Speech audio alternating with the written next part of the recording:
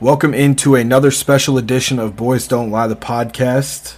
I am Owen Burke, here to bring you another sports bonus. So today is just sports. This is the Until Then bonus.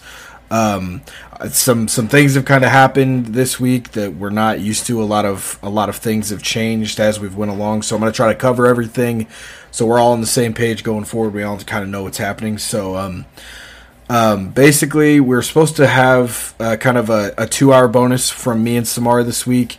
My half obviously being the sports half that I usually do, and his being the music and pop culture. Some stuff happened with his along in the editing process. Some of it got messed up along the way, so we weren't able to recover the files. So we all agreed that we just kind of wanted to get the sports half out for the people that like sports out there. So that's what this is going to be today. So we weren't able to get together and do the episode 19 as usual. Shay had some family stuff come up, so he was dealing with that stuff.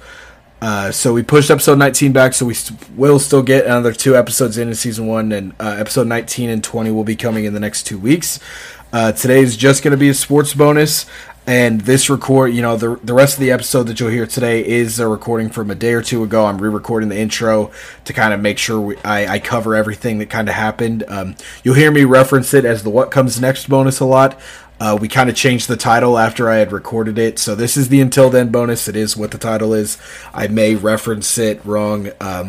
So if you hear my voice change, like the pitch shift or anything, it is because the other recording is a day or two older. I'm kind of re-recording the intro for it. So with that, I'm just going to hop in and start the episode, the sports bonus, the Until Then bonus, and we will see you guys next week for episode 19 as regularly scheduled. So I'm very excited to be here. Got a lot to talk about. I had a lot written down, and I was looking for a couple fan questions, went and asked a couple buddies, and I think every single one of them gave me a question back. So if you asked for a sports question to be answered this week, there's a solid possibility it's on this episode. It could be on my other bonus that's also dropping today. It's our playoff review and finals prediction for the NBA. There's a couple of our NBA questions that made it onto there, and since I did get so many questions, there will be a couple that we'll have to push into episode 19, and there's a couple that I talked to Shay and Samari about that they really liked, and they wanted a chance to talk about it. So the ones that they wanted to talk about have also been pushed back. So if you asked a sports question for this week and you don't see it here and you don't see it on the other bonus, then it's most likely going to be on episode 19. So I have them all written down. Hopefully I don't forget anything. I am human. It is possible to happen. So before we get into it again, one last thing. Thank you guys for listening. I appreciate you guys being here. If you made it this far, or if you whatever the circumstances are. If you're here listening, I appreciate you. I appreciate everyone that's listened to us before, who's listening to us currently, and whoever listens to us in the future. We are on the road to 100K listeners. We're very close. I think we're at like 75, 80,000 listeners right now. So it's up, man. We're going up. A lot of exciting stuff coming up. I have a lot planned for bonus-wise. I have a lot planned for when season 1's over and we're kind of in the lull before season 2.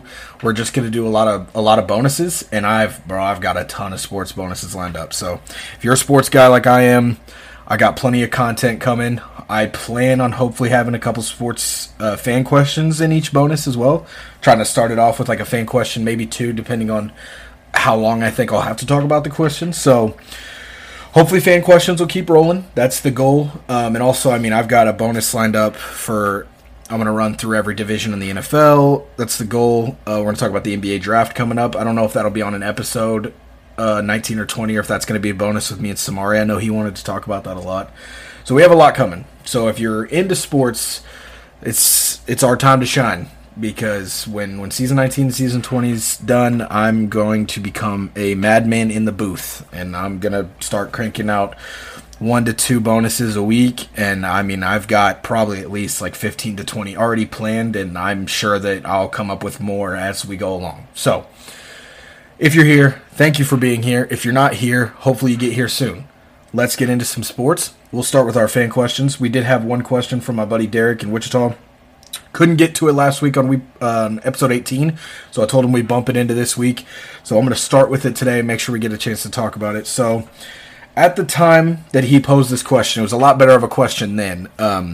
It was right before Game 7 of the Eastern Conference semis, the Bucks and the Nets. he's like, well, the Bucks are on the verge of being eliminated again in the second round. Obviously, they've moved on, but still, this is a pressing question to ask because they could get bounced here and they could get bounced in the finals if they make it. He said, if I was in the Bucks front office, what would I do to put the Bucks in the best chance to win? What do I surround Giannis with to give the Bucks the best chance of winning their first NBA title since 1971, I believe? 1972? Something like that. I know the Knicks were 73. I know the Bucks haven't won a title in a long time. All four of the remaining teams in the conference finals have not won a title since the 70s or have never won a title at all. So very, very, very interesting to watch the rest of the conference finals play out. But I'll talk about more on that in the other bonus. So if you want to hear nothing but playoff basketball, make sure you tune in and go listen to that bonus. It should be out right now as well. So as far as the Bucks front office goes, they put themselves in a very good spot. I think they've done a very, very good job of surrounding Giannis with the guys that I would surround him with. Guys like Brook Lopez. They had Wesley Matthews in last year. Chris Middleton's probably one of, if not the best secondary star you can put next to Giannis. So the Bucks front office has done well. So let's start with that. There's a reason they're in the conference finals. It's not all Giannis. It is the roster that they put around him. They've done a very, very good job of putting a good roster around him. Now, if I'm in the front office, they're also in a good spot going into this offseason. They only have, I think, 4 or 5 free agents, where you look at the Lakers have like 10, which is 2/3 of their roster is going to be unrestricted or restricted free agents this offseason. So that's an issue for the Lakers. It's not one that the Bucks have. They have 5 or 6 free agents, the most notable one being PJ Tucker, and I don't think they really have a notable one outside of PJ Tucker. So for the Bucks right now, they're sitting pretty because, first of all, we're worried about playing basketball right now. We got to get through the conference finals, and hopefully we have to get through the finals as well. Hopefully we get there and, you deal with that. Then we go into the offseason. Regardless of how this season ends, we've got to do some work. I think they're missing one. I wouldn't say that the Bucks are missing a third superstar. I don't think they need one. But if you're not going to have that third superstar and you expect to be in the title hunt every year, you have to have one of the best bench rotations in the league, and you have to have some of the better role players in the league on that in your starting 5 as well. And that's, I think, what they need to focus on in the offseason. I think the biggest thing for the Bucks in the offseason is we are looking for high-level role players that aren't going to break the bank. Unless the opportunity arises and I could bring in a superstar point guard without spending a ton of money, then I'm strictly looking for role player guys. So guys like it kind of depends on what the market is. I don't know what Kyle Lowry's market's going to look like. CP3 is probably going to reset that market, but if he's for some reason looking to get out of Phoenix, which the way that the Suns are playing right now, I can't imagine that he would. If he's looking to get out of Phoenix, he has said he's going to decline his player option. So he is hitting free agency. Now, it seems like he's hitting free agency just so he can sign a bigger deal in Phoenix. But if Phoenix doesn't want to pay him, that means he's going to land elsewhere. So if the market's right, I'm looking at Kyle Lowry, I'm looking at CP3. I'm looking at strictly guys that are shooting around that 40 to 45% from 3. I'm looking for snipers. And I will allow it to drop to 38 and 37% from the 3, as long as I know that this player is going to be able to contribute outside of that. But I need those set shooters, and I'm going to talk about the Lakers and their path back to the finals later on, and you're going to hear a lot of the names repeated because they need a lot of the same things. They need a lot of shooters around LeBron and Giannis. So like Kyle Lowry, CP3 is up there. Norman Powell, I think, would be a great addition. I think right now, honestly, the Bucks either need a 1 or a 2. They have Drew Holiday in the building. You have Chris Middleton. You have Giannis. So that can either be your 1, 2, and 3, or that could be Middleton can play the 3 because he's 6'7". Giannis can play the 4. So that leaves you a gap where you can bring in a point guard or shooting guard. Guys like Derrick Rose, I think, would fit very well in Milwaukee as well. You could bring Evan Fournier in and put him at the 2.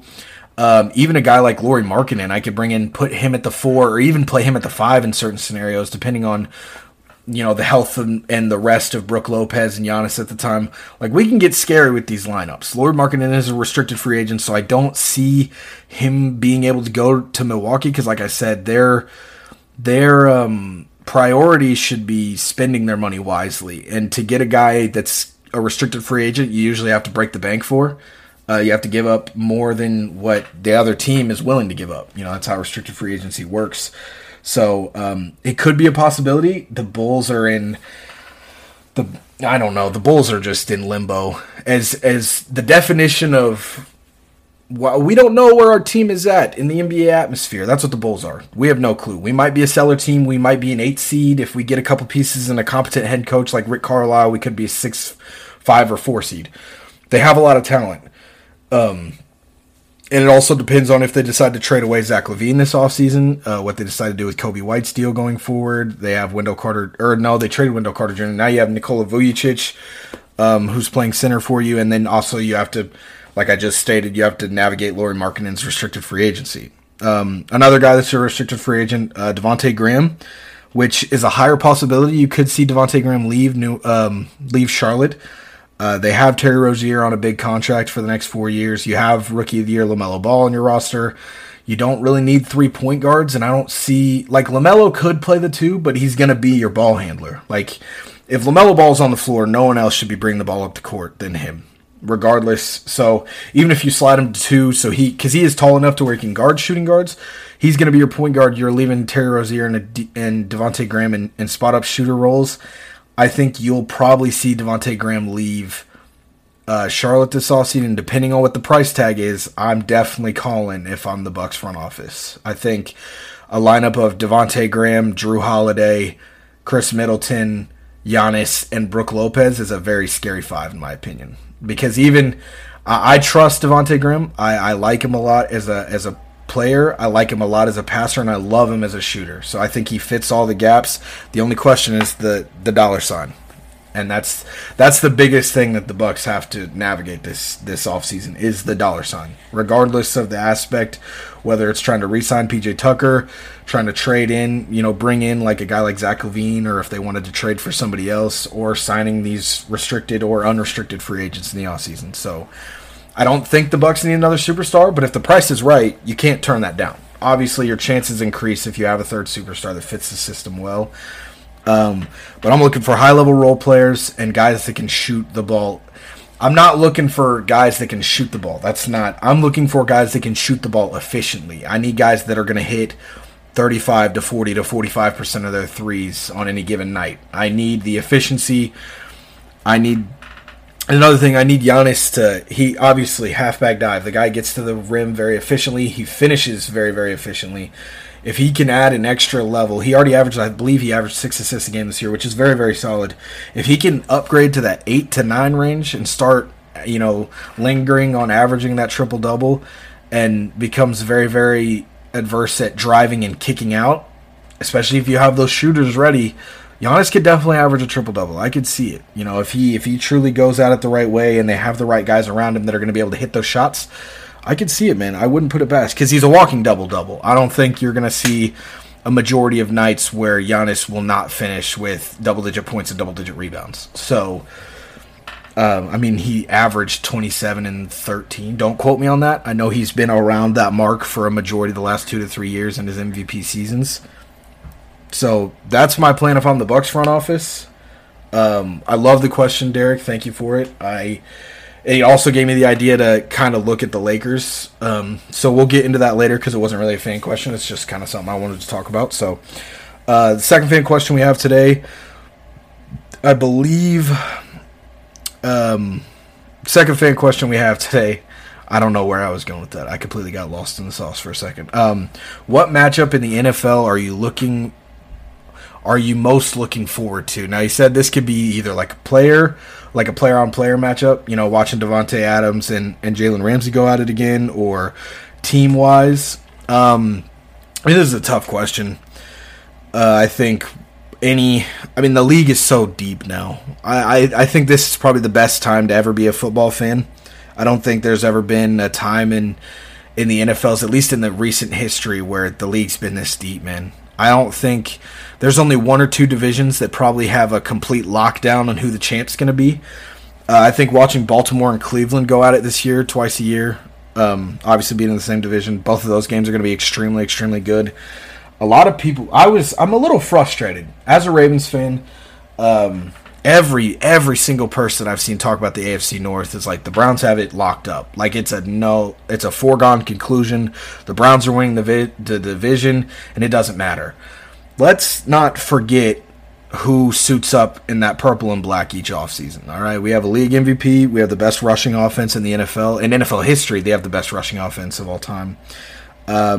Usually boasts a top 10 defense. Could be top 5 depending on how well they hit on their draft picks and the potential around those guys. The best rounded second, or I wouldn't say best secondary in the league. I would definitely say best cornerback duo with Marlon Humphrey and Marcus Peters. The Ravens are not anything slight. Now, I'm not saying that the Browns have no chance. The division is 100% up for grabs. The Steelers just released David DeCastro right before I was about to get on the mic. I got the the tweet from Shefty. So I was saying it's wide open in the AFC North, because you look at Baltimore, you look at Cleveland, I think are the 2 top picks, and I was like, Pittsburgh is capable of surprises. You have Najee Harris. It all comes down to if their defense can play as well as they did last year and how good their offensive line is, which after losing David DeCastro, I think I'm going to go out on a limb here. I think the Steelers are going to have the worst record in the AFC North now. I think this is going to be Big Ben's last year. I think he's retiring. I think he's going to be forced into retirement by injuries. I think he's going to get his shit kicked in by the defenses in his division and out of his division. I think if I'm Big Ben, I'm going into this year. We're playing 17 games in 18 weeks.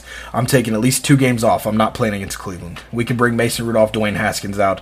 I don't want any part of Myles Garrett against my unproven offensive line. Now, offensive lines are always the hardest thing to predict. They could come out and play great as a team, and they could be fine. I could be overstating it, but when I look at the guys that they have on their roster right now, as far as it comes to their offensive linemen, I recognize one name. And my parents are Steelers fans, so I try to keep up with their roster a lot. So I'm able to talk about them. I look at that offensive line and I recognize 1, maybe 2 names. And they didn't draft any guys in the top 2 or 3 rounds for their offensive line. So the Steelers are in trouble. And when it comes to the Bengals, honestly, it also comes down to their offensive line. If they can keep Joe Burrow healthy, I think they have a solid chance. It all comes down to Joe Burrow's health, Joe Mixon's health, the impact of Jamar Chase, and how well Zach Taylor can coach that defense and play as a unit. Because as a defense, you don't need superstar talent. They have it. I think Jesse Bates is a top 5 safety in the league. If you look at just this last season, Jesse Bates was the best safety in the league. Which, granted, a lot of his opportunities came from his corners not being able to cover anything. His corners were some of the worst in the league, so he had to step up, and he filled the role beautifully. Jesse Bates had a ridiculously good season last year. So they have a little bit of star power in their secondary. So it comes down to the health of their quarterback. It comes down to the health of the Joes on offense, Joe Mixon and Joe Burrow, and how well their defense can play together. But I wouldn't be surprised, man. The Bengals they can be a scrappy team at times. People forget within the last 5 to 6 years, they were a 14-2 team at one point. Now, granted, the roster is almost completely different since then, but the bottom line is Cincinnati is capable of surprises, so don't count them out. I'm definitely looking, obviously, at the AFC North, a biased opinion, being a Ravens fan. I think also the NFC West, man. You want to talk about, I wouldn't say a division that's wide open, but holy cow, the level of talent that is in the NFC West right now is absolutely ridiculous. We're looking at, you have Russell Wilson and the Seahawks try to get back on track after finishing the season rough last year. We have the Rams, who have a revamped offense with Matthew Stafford. I have Kyler Murray, and the Cardinals, who have D-Hop, and they've now added A.J. Green to their offense, and they've added J.J. Watt to their defense. I think J.J. Watt and Chandler Jones are the best pass-rushing duo in the league right now. And then how could you forget about the 49ers, who took Jimmy Garoppolo to a Super Bowl 2 years ago? They had a lot of health problems last year. Hopefully they stay healthy this year. It comes down to what they do with Trey Lance, and even with Trey Lance off the field, how well does Jimmy G perform? Because that division is no cakewalk, man. I think that's the toughest division in football right now. You want to talk about strength of schedule. They have 6 games where, I don't know, man. And that goes for all the teams. I have no idea who's going to come out on top of that division. So watching that division play this year, man, if you have a chance to sit down and watch an NFC West football divisional football game, I'd say take the time and do it, because I think those guys are going to put on a show. And you want to talk about parity in the NFL. You look up parity in the NFL, the NFC West's logo pops up. All 4 of those teams are going to pop up for you. So, moving into kind of our news section out of the fan questions. Like I said, if you didn't hear your fan question here, make sure you listen to our playoff one. I had a lot of NBA questions. I kind of moved a lot of them in. A lot of them were revolving around Trae Young and Devin Booker, which, being that those guys are still in the playoffs, I decided to kind of split it up and put a lot of the NBA questions on that one. And if you don't hear your question there, then make sure you tune in to episode 19 next week. There's some of them that Shay and Samari wanted to talk about, and some that I just didn't have time for. I usually ask questions. I ask if anybody has questions to a couple of guys, and I usually get, 1 or 2 questions back, which is perfect. I got almost 10 questions today, just in the last 2 to 3 hours, and I already had some written down before then. So, like I said, if you don't see it today, make sure you text me, honestly. Text me, Snapchat me, DM me on Twitter, whatever. Make sure I have it on for next week, and I'll make sure I get to it next week on episode 19. So into our more news topics. The NFL posted a statement earlier this week. It said they are going to start accepting bids to host the NFL Combine past 2023, which is a big deal. As long as I can remember, the Combine's been in Lucas Oil Field in Indianapolis. It is a tradition at this point. Now they're accepting bids. I hope that they only accept bids for teams that are in a dome, because I would prefer to do the Combine at a stadium, not at a practice field. And I think doing the Combine indoors is always, I don't know, I wouldn't say it's bad to do it outdoors, but it's we've always done it indoors, so I don't want to change it at this point. So teams like Arizona, Minnesota, SoFi Stadium in LA would be a very, very high bid. The Raiders' new stadium in Vegas would be a very, very high bid, I think. I think that's honestly, if I had to guess, if it's leaving Indianapolis in 2023, I'm looking at SoFi Stadium in Los Angeles, and I'm looking at, I think it's Allegiant Stadium in Las Vegas. I think those are your 2 top bids to land the Combine, especially when it comes to domes. Like I said, I'm curious to see how they handle it, if they're going to try to allow teams with, the open tops, just regular stadiums, to do it or not. Something to kind of watch or keep your eye on, but it's definitely going to be weird watching the Combine anywhere else than Lucas Oil. So if that happens, man, it's not a major change. It's not going to change who gets picked here or there or how you perform unless it's outside. That could change how you perform, but it's going to be interesting nonetheless because, like I said, that's one of the more time-honored traditions is having the Combine at Lucas Oil. So we'll see what happens going forward. Also, the NFL, it was about probably 30 minutes or an hour before I started recording today as well. They approved alternate helmets for throwback jerseys could be in place by 2022. So you won't see any this year. We should be able to see them in 2022. At the latest, they said they'll probably be out in 2023, which means the way I read it, if you have throwback jerseys, when the Niners wear their 85 whites or, their red throwbacks, the Buccaneers doing their orange, if they went back to the orange scheme that they originally had when they were a team, you can have alternate jerseys for that. So you could see, Baltimore could bring back the shield with the wings coming out of it on the side of the helmet like they rocked in Ray Lewis's rookie year. So it'll be interesting to see there. I hope that they expand it to where you're allowed to just have one alternate helmet regardless. I want a white Baltimore Ravens helmet so bad. I want the next time, because this year Kansas City plays in M&T Bank Stadium in Baltimore against the Ravens. The next time that the Ravens take the trip down to Kansas City to play in Arrowhead, I want to see Lamar Jackson in that all-white jersey, the white jersey, white pants, and I want a white helmet with that Ravens logo on the side. And I want to watch those white swim through that sea of red. We might not come out on top, but damn, it's going to be a good game. And I'm going to be in the stands for it, you better believe it. So, I want a white Ravens helmet so bad. But finally, it's a step in the right direction nonetheless. I've been wanting alternate helmets for a very long time. I thought it was always kind of goofy that you had to stick to one helmet for the last couple years. So now we get the throwback helmets back. So it'll be interesting to see what the Jets and the Packers do. They had some interesting throwbacks growing up as well. Seeing what the Bills do with their old throwback jerseys, the ones that they used to wear back when Jim Kelly was there, and even the ones that Marshawn Lynch wore when he was there before he got to Seattle as well. So a lot of good stuff happening, a lot of cool stuff happening. I'm oh so excited. Who doesn't love the cosmetics of the game, man?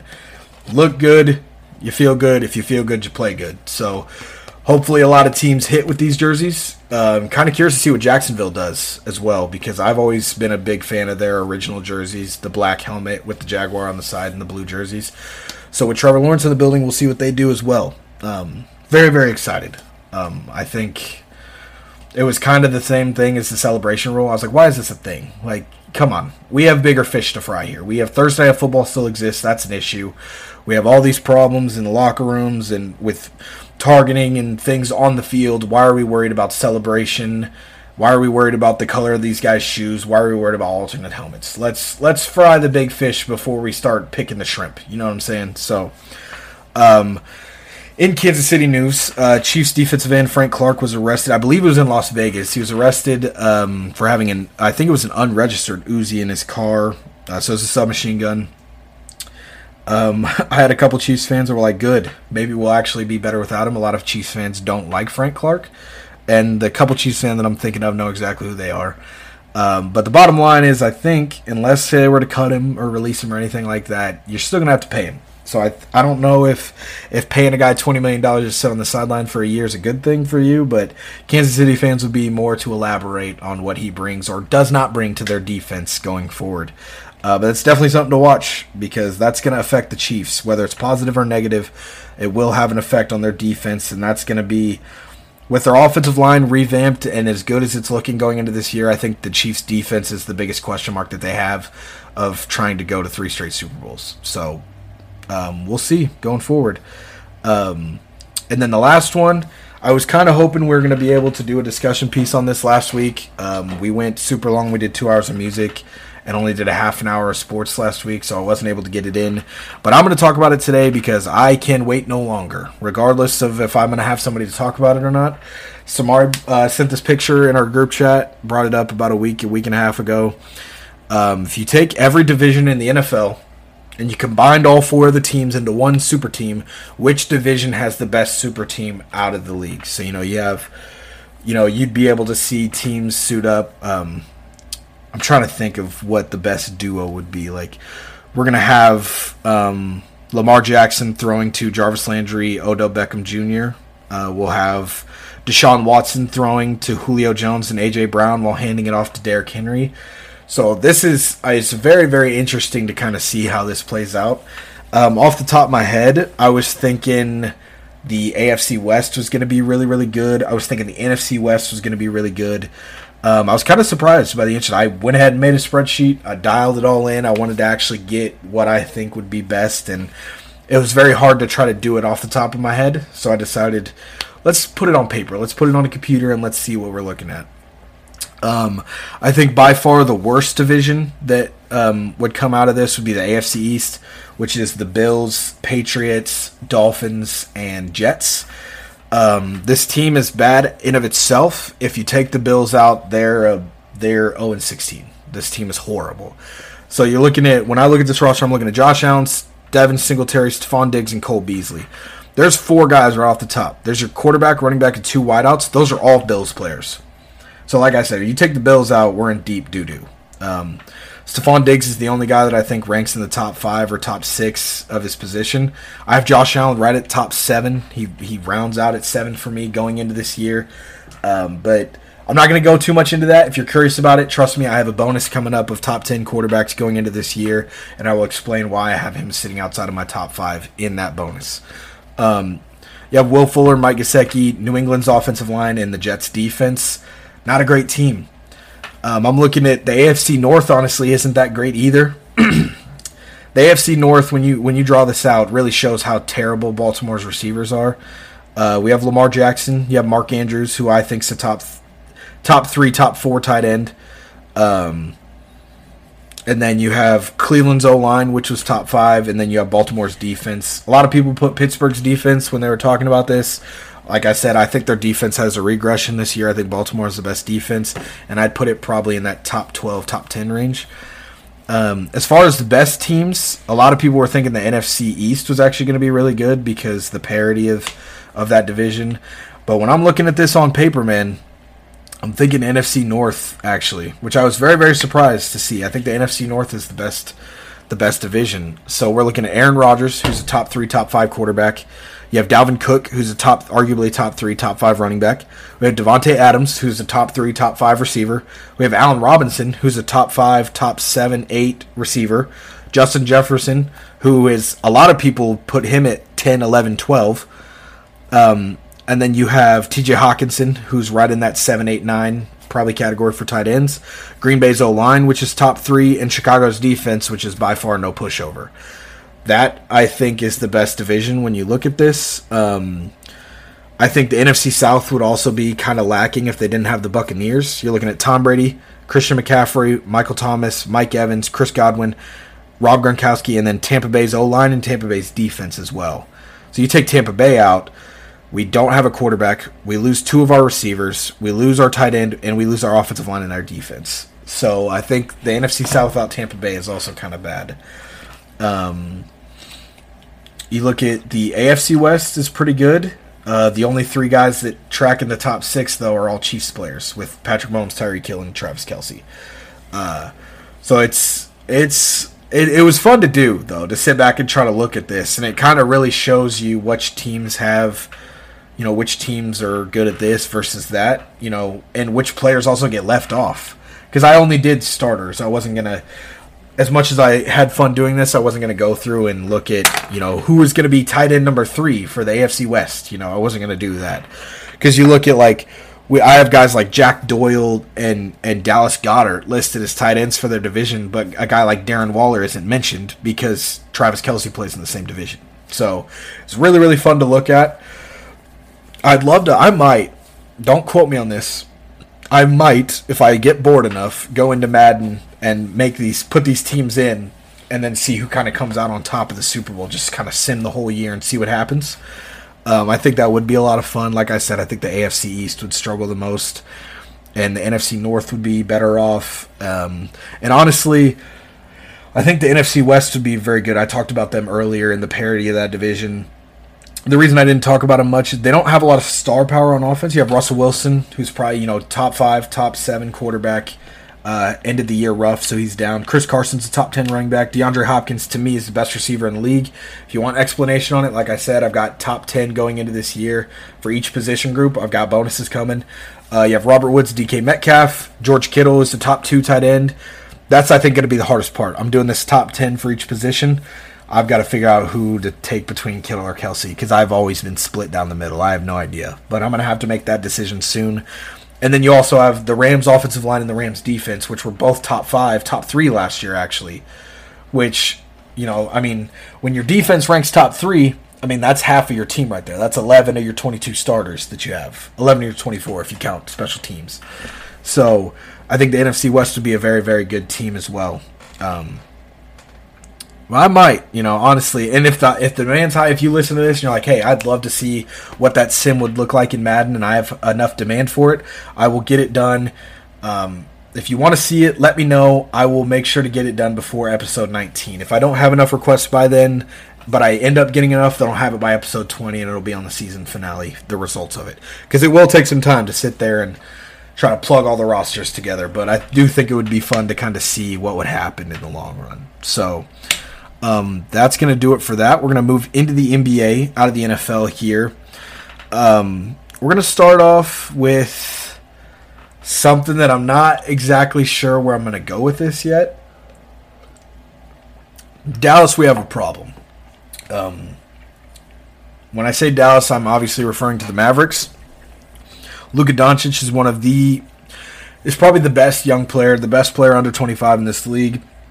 Already an MVP candidate. He had a great playoff run this year in the 7 games he played, the 6 games he played.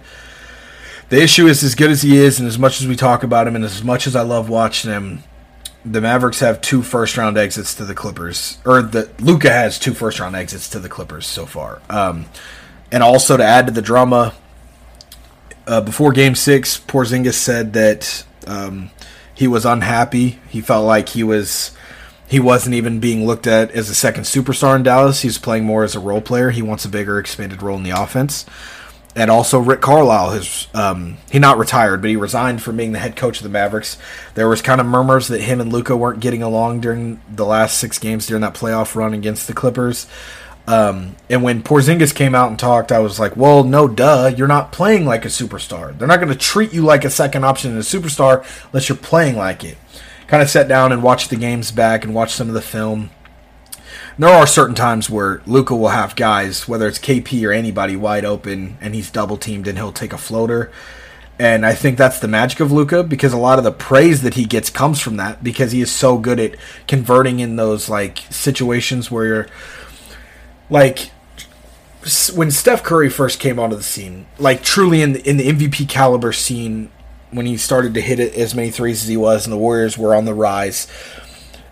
Steph became the king of those shots where he would shoot it and Steve Kerr would be like, what the fuck are you doing? But halfway through the sentence, the shot would fall and he'd have to shut his mouth. Luka has, I think, kind of taken that title as of right now. And I don't think him and Rick Carlisle have gotten along a lot for that. And that's a good thing that you can hit those shots, but it's also a bad thing because you're not always going to hit those shots. You can't be 100% on the impossible shots. You know, if you shoot 40 to 50, you're looking good, but the issue is those 50% you miss could have been a kick out to KP or to Tim Hardaway Jr. for a three that could have ended up losing you the game in the long run. You know, if you lose by 2 and you missed 3 double contested shots when you had guys open for threes earlier on, that's the difference of the game right there. So, as much as I love Luka, I think he does have to tone down the hero ball a little bit. As fun as it is to watch, and as much as I've praised him for it in the past, it's starting to hurt the Mavericks a little bit, I think. Because it's fun, you know, when you're just watching highlights, you're like, oh my god, this is I don't want to watch anything else. I'm putting this on a 10-hour loop. I'm not watching anything else. The issue is when you're watching the game, you're watching the whole game, not just the highlights. You're seeing where he's kind of costing the Mavericks some points on possessions here and there. While he does get them points on a lot of possessions where you're like, no fucking way are they scoring right here, he's costing them possession on other ones. So the Mavericks have a lot to figure out. Rick Carlisle immediately, I think, becomes the best head coaching free agent in the league. Dallas has got to find a competent head coach to put with Luka. Well, you have to decide. Are you going to put a good head coach with him and try to succeed that way? Or are you going to try to put a secondary head coach who's kind of just going to let Luka run the show, and he's kind of there just to hold the title, kind of like how Tyronn Lue was in Cleveland, or really how any head coach that's ever coached LeBron James in the NBA has been so far. You kind of have to make that decision, and you gotta make that bed, and you gotta lie in it. But nonetheless, I think I want to make that decision quickly, because I think it's very, very important. You can't go too deep into the offseason without a head coach. We can't hit free agency in the draft without a head coach. That's obviously it can't happen. You can't plan what you want to do next season without the guy that's going to enforce and carry that plan out in-house already. So we got to make that decision quick, but more importantly, we have to make the right decision. Decide what you want to do, whether you want to get a strong-minded head coach that's going to be the guy, or if you want to get a weak-minded head coach that's going to let Luka do his thing. Like I said, make your bed and lie in it. And I think you need to make your bed quickly if I'm Dallas. The only thing I'm really waiting for is if, you're trying to hire one of the guys that's on one of the 4 staffs that are left in the playoffs. If I'm trying to hire a Suns, Clippers, Bucks, or Hawks assistant. That's the only way I'm waiting. Now, also, I think if I am Dallas, the one thing I'm truly, truly waiting on is if the Bucks get bounced by the Hawks in the Eastern Conference Finals, there's a 50-50 shot that Mike Budenholzer gets fired. There was a lot of talk that he was going to get canned if they lost to Brooklyn. They ended up pulling that out. I don't know if the situation is going to be the same if they lose to Atlanta. Hell, they might make the finals, lose to the Suns or whatever, or the Clippers, and then he might get canned there. So that's the biggest thing I'm waiting, because I think Mike Budenholzer becomes the best, if not the second best, behind Rick Carlisle when it comes to free agency head coaching. So I'm going to wait on that decision. Other than that, I've got to get out and I've got to do my research. I've got to find the guy who's going to be the guy to lead the Dallas Mavericks for the next 10 years with Luka Doncic and hopefully Kristaps Porzingis at his side. We're going to get into the Lakers right now. Obviously, LeBron James is always going to be one of the bigger topics when it comes to basketball, whether it's his team or him himself or his kids at Sierra Canyon. It doesn't matter. LeBron is always going to be in headlines, and we're going to talk about him when I can't remember exactly when the string of tweets came out, but he was talking about players getting injured and dealing with health problems. He predicted that there was going to be injuries. You know, when they decided, hey, we're going to have a 72-day off season, we're going to kick into the next season. A lot of players spoke out against it. LeBron being one, saying guys are going to get hurt. We can't do this. There's not enough time to rest. An 82-game schedule is already strenuous enough with the offseason we have. Now you want to shorten the offseason just so we can try to get back on schedule. It's not a good idea. People are going to get hurt. Sure enough, he was right. Himself being one of the guys that got hurt. His second superstar, Anthony Davis, got hurt a lot. Jamal Murray went down early before the playoffs. You had a lot of guys struggle with injuries through the playoffs as well. It's been an issue, and you saw every team had a shortened offseason. Yeah, it's the shortest offseason in major sports history, whether it be the MLB, NHL, NFL, NBA. Doesn't matter. This is the shortest offseason that any major sports had to deal with. And the Heat and the Lakers obviously had the shortest offseason out of the two because they went the deepest in the playoffs. They were both in the finals for 5 or 6 games. So those two teams only had 72 days to prepare. And you saw it. It cost them. The Lakers barely scraped in as the 7th seed, went down to the Suns in the first round, who are now in the Western Conference Finals. And then you have the Heat, who came in and they bounced Milwaukee from the playoffs last year. I was thinking that was going to be one of the best playoff series of the postseason, and it turned out to be one of the only sweeps that we saw in the first round. And I am going to attribute it to 2 things. Miami, with this year, that just is currently happening, and last year, and basically ever since they got Tyler Hero and Duncan Robinson, this team has lived and died by the three-pointer. The issue is when it came time to playoff basketball against Milwaukee, Miami forgot how to shoot. They could not shoot the ball, let alone shoot it efficiently. You have teams that shoot the ball well. You have teams that shoot the ball efficiently, which means they don't shoot as much, but at least they cash the attempts. And then you have teams that forgot how to shoot. Miami forgot how to shoot. We're not even talking about efficiently. They couldn't hit the broadside of a barn with a 20-pound dumbbell. I don't use whatever analogy you want. Miami could not shoot the ball in that playoff series. They got swept. And also, outside of that, they struggled with health all year. Jimmy Butler missed the first 20 games of the year. Bam Adebayo missed a couple games here and there, I believe. I could be wrong. Don't quote me on that. They struggled with health, and I think not having that rest ended up costing the Heat in the long run, just like it did the Lakers. So hopefully everything's back, but now the Lakers and the Heat will have 2 of the longer off seasons outside of every team that missed the playoffs. I believe the Heat will have the longest off season outside of teams that missed the playoffs going into next year. So it'll be very interesting to see what those 2 teams do in the off season, and also what they look like when they're fully healthy and rested, ready to go for next year. Now, as far as the Lakers off seasons go, I wanted to talk about this a little bit. Like I said, LeBron's always going to be in the headlines, whether it's about his team or himself. What do the Lakers' path to the finals look like right now? How do the Lakers take this first-round loss to the Suns? How do they bounce back, and how do they find themselves back in the NBA Finals? How does LeBron bounce back and find himself back in the NBA Finals, I believe, for the 13th time in 15 years or 16 years? Something ridiculous, 12 maybe. I know he missed this year, obviously being bounced. He missed the year before the bubble. The year that he also dealt with injuries, and they missed the playoffs. Other than that, LeBron James has made the finals every single year for the last 10 to 12 years. I don't know the exact number. It's somewhere around there.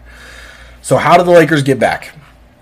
I'm going to run through kind of what I think. It's kind of going to be just like how I did with the Bucks, except it's going to be a little bit more in-depth outside of the roster itself. The first thing I'm looking at, I might fire Frank Vogel. I think that's a good thing to do. I think with Rick Carlisle available, I want to call Rick Carlisle and be, hey, are you interested in being the next Lakers head coach? Also, I'm looking at in-house. There's a lot of rumors that Jason Kidd's going to be a head coach somewhere next year. Damian Lillard wants him in Portland. A lot of guys, some guys want him in the Eastern Conference coaching their teams going forward. So I might even fire Vogel and bring Jason Kidd up to be my head coach at that point. But nonetheless, Frank Vogel has to go, in my opinion. Now, it's not a must-have, because I think LeBron James in this roster, if they build the roster right, LeBron can carry this roster back to the finals. I think he can do it with a horrible head coach. He's done it his whole career. I'm not going to bet against him in that respect. So they don't have to fire him, but I think they should. And if they do, I'm looking at Rick Carlisle, I'm looking at Jason Kidd, and if Mike Budenholzer gets canned in Milwaukee, I'm looking at him as well to be the next Lakers head coach. That's an option that I definitely think that Rob Pelinka in that front office needs to at least kick around. We need to at least talk about it, have a little powwow, see what we want to do. It's not 100% guaranteed, but the way that he managed the Lakers lineups in the final in the playoffs was absolutely horrible. The Montrezl Harrell, he played a lot in the last game of the series in the elimination game in Game 6. In the first 5 games, Montrezl Harrell had a total of 30 minutes played. That's absolutely ridiculous to me. That guy was a 6th Man of the Year candidate and was one of the main reasons that the Clippers made the playoffs the year before and the year before that as well. He was a catalyst for that Clippers team. He jumped ship and came to play with LeBron James and the Lakers, and Frank Vogel left his ass on the bench. I need Frank Vogel out of there because we're running Andre Drummond and Anthony Davis against the Warriors. Against the small ball Warriors, I've got 2 7-footers on the court that can't fly. It's not. We're moving year in, year out. We're moving further and further towards positionless basketball, which means you have to play the matchups. I don't care if I have the best center in the league. I don't care if I have Rudy Gobert. I don't care if I have prime Shaq. If I'm playing against a team that's going to run Draymond Green at the center and 4 shooters, I can't have even I could probably have prime Shaq. Obviously, that's an overstatement. I can't have Rudy Gobert out on the court for 38 minutes that night. It can't happen. I have to have guys that are going to be able to switch and rotate. And I think I'll have time. I'm doing pretty good on time so far. I want to stop the Lakers talk for a second. I want to talk about Rudy Gobert. I've been a big criticizer of Rudy Gobert especially the last 2 to 3 months, but for the last 2-3 years. He won DPOY. He's won DPOY 3 times this year, including this year. Giannis won it last year, and he won the year before. When he won the year before, I was like, I don't like this. The guy led the league in blocks. Cool. This is not the league we play in. When you led the league in blocks in the 90s, it was a big deal. A lot of the points that were being scored were in the paint, in the mid range. Having a good defensive center was the thing to have. Like in the 1984 draft, Michael Jordan went 3rd overall. You know the 2 guys that went before him? Hakeem Olajuwon, who I think is one of the best, if not the best center of all time. And it's just a personal opinion. I don't think he's, I wouldn't go out and try to prove that he's better than Shaq or anybody else. I like Hakeem Olajuwon a lot because I think despite being 6'11", 7'7", he plays just like a guy like Bam Adebayo does. Like he could guard all. That man averaged 2 blocks and 2 steals a game. He could guard all 5 spots. Hakeem Olajuwon, extremely underrated when it comes to all-time lists. And then Sam Bowie went before him. Michael Jordan went 3rd. Now, Hakeem Olajuwon was supposed to be the number 1 overall pick. He was basically guaranteed to be the number 1 overall pick because in that time frame, you needed a dominant center to win basketball games. You needed that guy that was going to anchor the 5 on defense, and he was going to anchor your offense as well. He was going to be the guy that led you to a team. You didn't have guard-led teams going to the finals in 81, 82, 83, and 84. That didn't happen. So, and then even the Blazers took Sam Bowie before Michael Jordan because, like I said, you needed a center. You weren't winning finals with a guard being your best player. You had to have a dominant big to win titles. Fast forward 30, 40 years, we're in 2021. This is not the NBA of old. We score points from downtown. We need guys that are versatile on defense. I need a guy where if a center sets a pick and he gets switched on to Steph Curry, I need to feel comfortable in that situation with my center on him. With Rudy Gobert, I don't feel comfortable with him playing on the perimeter at all. I literally don't even... He could be guarding Draymond Green on the perimeter. I feel nervous. That man turns into a breakdancer when he's on the perimeter. Stumble this, stumble that. SC top 10. Look at Curry make this guy dance. His instincts around the rim and his shot blocking are second to none in the league. He is the best shot blocker in the league right now. I have no quarrel with that. I'm not disagreeing with how good he is around the rim. He is the best defensive center around the rim currently. The game is not played around the rim. You can't give this guy DPOYs for guarding the rim when a majority of the points are scored from 30 feet when we're shooting threes. I need a guy that's going to be able to be comfortable in those switches. And the two other guys that were candidates, and the one guy that got snubbed from being a candidate, fit that description perfectly. That was Draymond Green and Ben Simmons were the two other finalists, and Bam Adebayo, who I 100% think, to me, he was the defensive player of the year this year. He anchored that Heat team while Jimmy Butler was out, and they kept afloat around like the 10 and 15 mark to start the year, and they ended up coming back and being a 6 seed going into the playoffs. Ben Simmons, I'll talk a little bit more about Ben Simmons coming up, but his defense was second to none this year. He played great.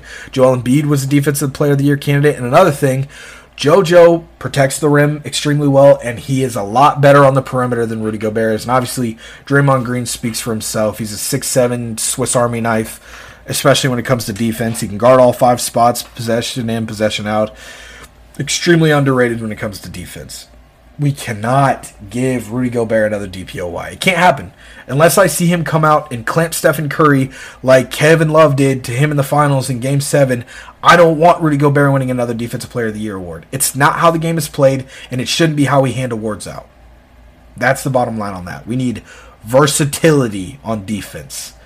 DPOY should not be, hey, this guy guards the rim the best. No, this is the guy that can guard all 5 positions because that's what the game calls for today. And that's why Ben Simmons, Draymond Green, and Bam Adebayo should have been your 3 finalists. I would have been okay with any 3 of those guys going home with the award, but I would have picked Bam Adebayo. I might be a little biased, though. Don't take my word on that. Back to the Lakers. We talked about Frank Vogel. I want him out of town. Man can't run a lineup to save his life. He's horrible at running matchups. Talk about like the polar opposite of Brad Stevens in Boston. Man can't run. He's like, oh, I'm playing against Draymond Green and Kevon Looney. I think my starting 5 is going to be LeBron running the point, Markieff Morris. I'll put Montrezl Harrell at the 3, Anthony Davis at the 4, and Andre Drummond at the 5. That never happened. It's a drastic overstatement, but holy shit, I wouldn't be surprised. Guy's a fucking idiot when it comes to managing rotations and matchups in the playoffs. I want Frank Vogel gone. Second, let Dennis Schroeder and Andre Drummond walk.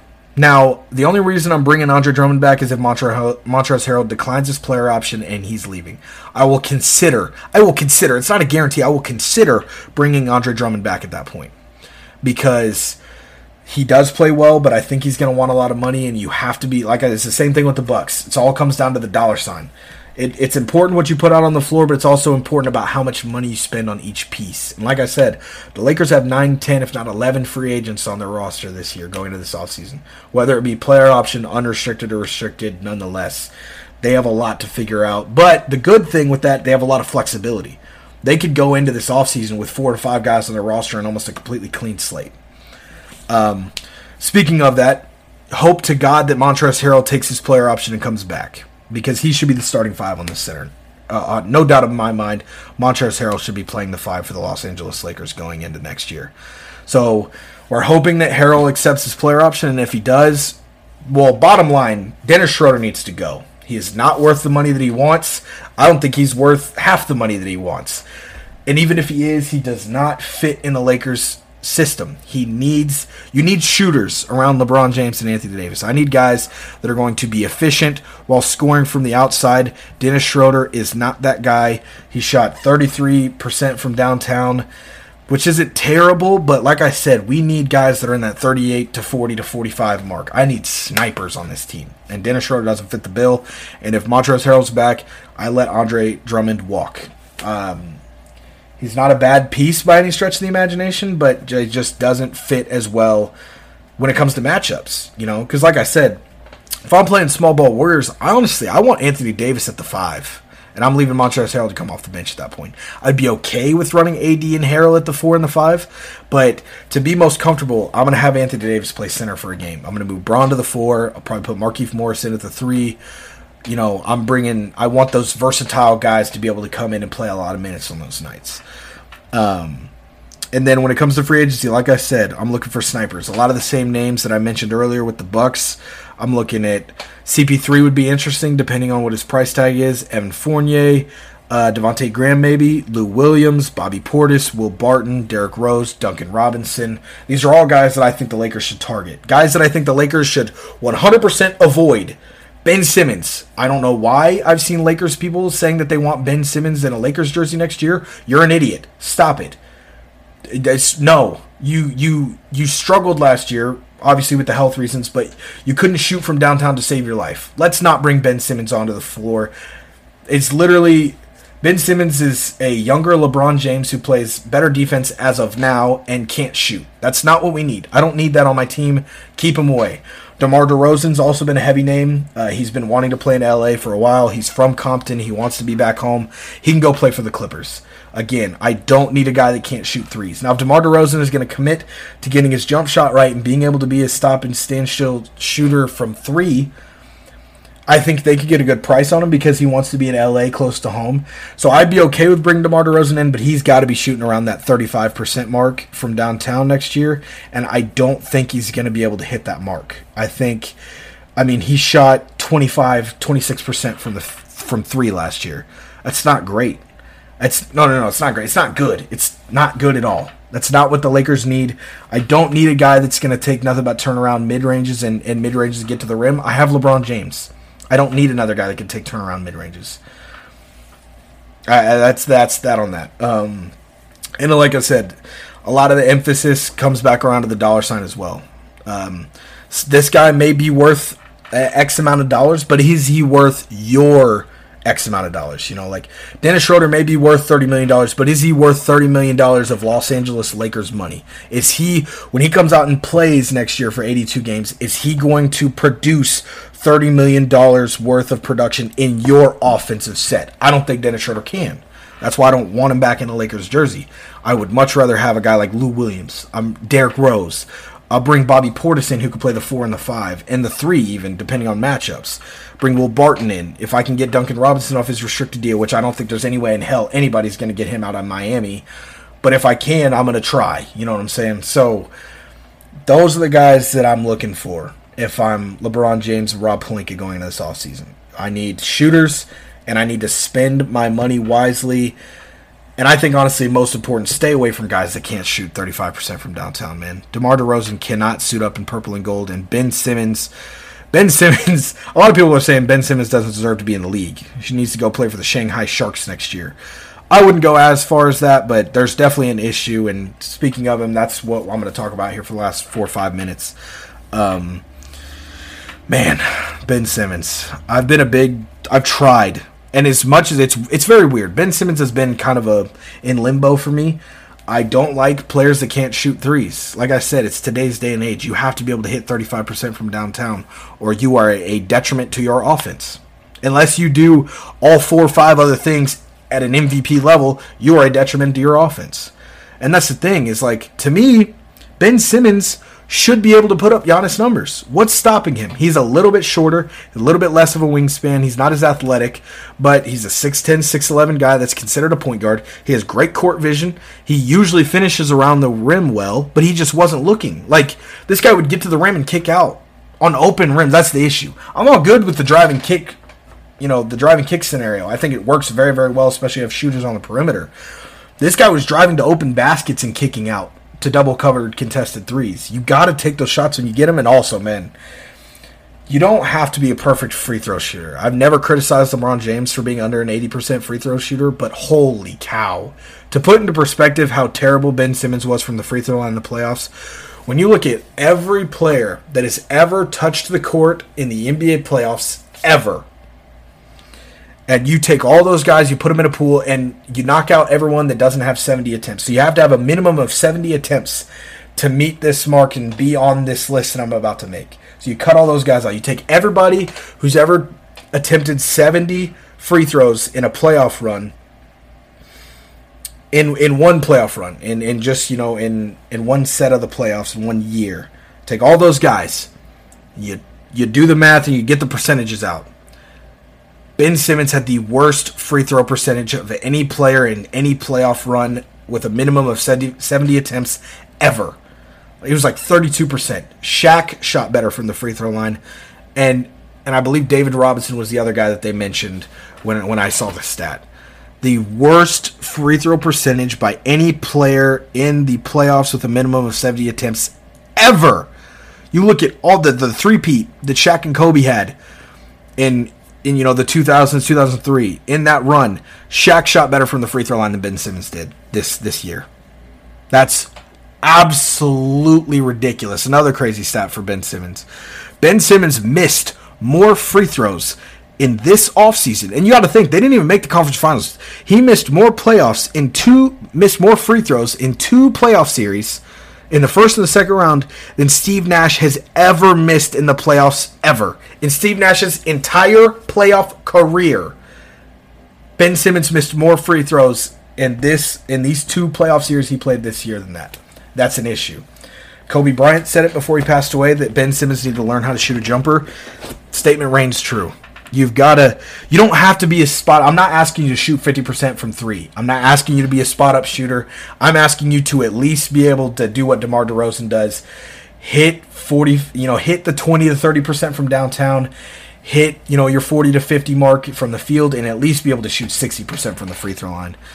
You can't be 32% from the free throw line, man. That costs you playoff games, and it did. It cost the Sixers 2 playoff games, and it's the reason the Hawks are in the Eastern Conference Finals right now. That's going to do it for this week's bonus, or the What Comes Next bonus. Thank you guys for listening. If you made it all this way, I appreciate you extra, and we will see you guys next week on episode 19.